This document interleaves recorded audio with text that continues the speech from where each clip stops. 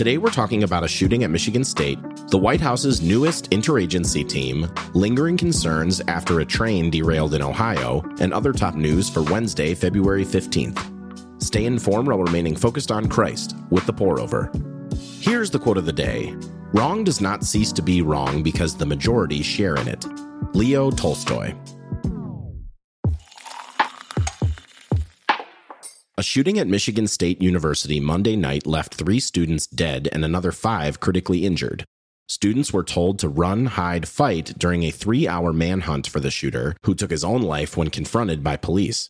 Why he came to the campus is unknown. Authorities say the shooter was neither a student nor an employee at MSU.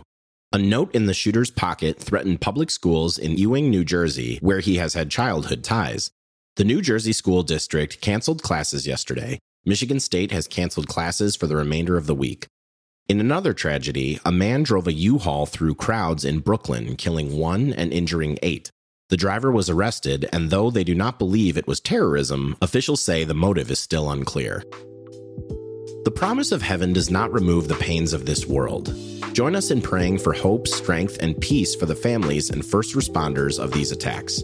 Psalm 23, verse 4 says, "Even when I go through the darkest valley, I fear no evil, for you are with me. Your rod and your staff, they comfort me."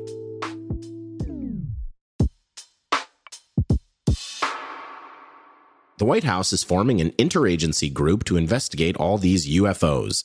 The U.S. military shot down 4 objects in 8 days, a suspected Chinese surveillance balloon and 3 other unidentified aerial objects, UAO, UFO, potato. A Pentagon memo described one as appearing to be a small metallic balloon with a tethered payload, but said little else. The White House promised ET is safe, saying there's no indication of aliens, a day after an Air Force general said he wouldn't rule anything out. After receiving a classified briefing, senators from both sides agreed the objects do not pose a threat, but called on Biden to release more info publicly. Meanwhile, China has since asserted that 10 U.S. balloons have entered their airspace since 2022, which the U.S. flatly denied. Whether we ever discover other life forms in this vast universe or not, we can be confident that God is our shepherd. He knows us individually, and he loves each of us. Luke 12, verse 6 through 7 says, "Aren't 5 sparrows sold for 2 pennies? Yet not one of them is forgotten in God's sight. Indeed, the hairs of your head are all counted. Do not be afraid, you are worth more than many sparrows."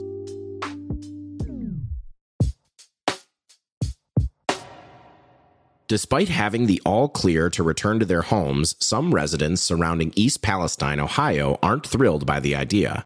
Evacuations were issued following the February 3rd derailment of a 150-car Norfolk Southern train carrying hazardous materials. On February 6th, Norfolk Southern announced a controlled release and burn of 5 cars' contents. 2 days later, residents were allowed back after air tests showed tolerable levels of fumes, but a letter from the EPA revealed that more chemicals than originally noted were involved, at least 2 of which are considered carcinogens. Residents remain concerned about their drinking water and soil conditions. While no human injuries or deaths have been officially reported, there are reports of dead livestock, and Ohio estimates that 3,500 fish have died. At least 5 lawsuits have been filed. We live in a world marred by sin. Even while we work to promote accountability and redemption here on Earth, we can rest in the knowledge that a day is coming where train derailments and toxins will be no more. Job 12, verse 10 says, "The life of every living thing is in his hand, as well as the breath of all humanity." This episode is sponsored by Faithful Counseling.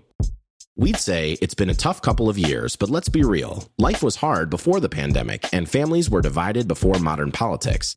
We believe investing in your mental health is a good idea. And now, Faithful Counseling is making that super simple. Faithful Counseling is not a crisis line, and it's not self-help. It's professional counseling done securely online. This means you can log in anytime and send a message to your counselor. No driving, no waiting rooms, no delays. You'll be paired with a Christian mental health professional, and if you don't click with them, just switch to someone new. No awkward breakup required. Intrigued? Visit faithfulcounseling.com/TPO to get 10% off your first month. Check out the link in our show notes. In other brews, here's a rapid round of updates. January was New Zealand's wettest month in 170 years, and February brought Cyclone Gabriel. The combo has forced the country to declare its third ever state of emergency. A third of the country's population was affected by the cyclone, which left 250,000 without power, washed away roadways, and had some swimming through bedroom windows for safety. A 2021 CDC survey has revealed that nearly 3 in 5 teenage girls and almost a third of teenage boys reported persistent feelings of sadness or hopelessness, and 30% of teenage girls and 14% of teen boys reported seriously considering suicide. Experts say the increase in depression and prevalence of social media is no coincidence. If you or someone you know is experiencing a mental health emergency, call or text 988. Former Southern Carolina governor and UN ambassador Nikki Haley announced she's running for president, becoming the first major Republican to challenge former President Trump's comeback bid. She'd previously said she wouldn't run against Trump, but now calls for generational change. Early polling has Haley and all other prospective contenders significantly trailing Trump and DeSantis. The State Department has a message to any U.S. citizens still in Russia. Leave immediately. The U.S. Embassy in Moscow announced Russian security services have arrested U.S. citizens on spurious charges, denied them fair and transparent treatment, and convicted them in secret trials or without presenting credible evidence. Turns out a lot of people watch the Super Bowl. 113 million people tuned in, making it the third most watched TV program in U.S. history, behind 2 other Super Bowls. Super Bowl 57 tailed behind the highest number of digital viewers ever, and Rihanna drew even more viewers than the game itself for the halftime show. That's all we have for today. Thanks so much for listening. If you're listening on the Apple Podcasts app, give us a 5-star rating and drop a review. If you're listening on Spotify, give us a follow and hit the notification bell to never miss a new episode. We appreciate your support and hope you have a great day. We'll see you on Friday.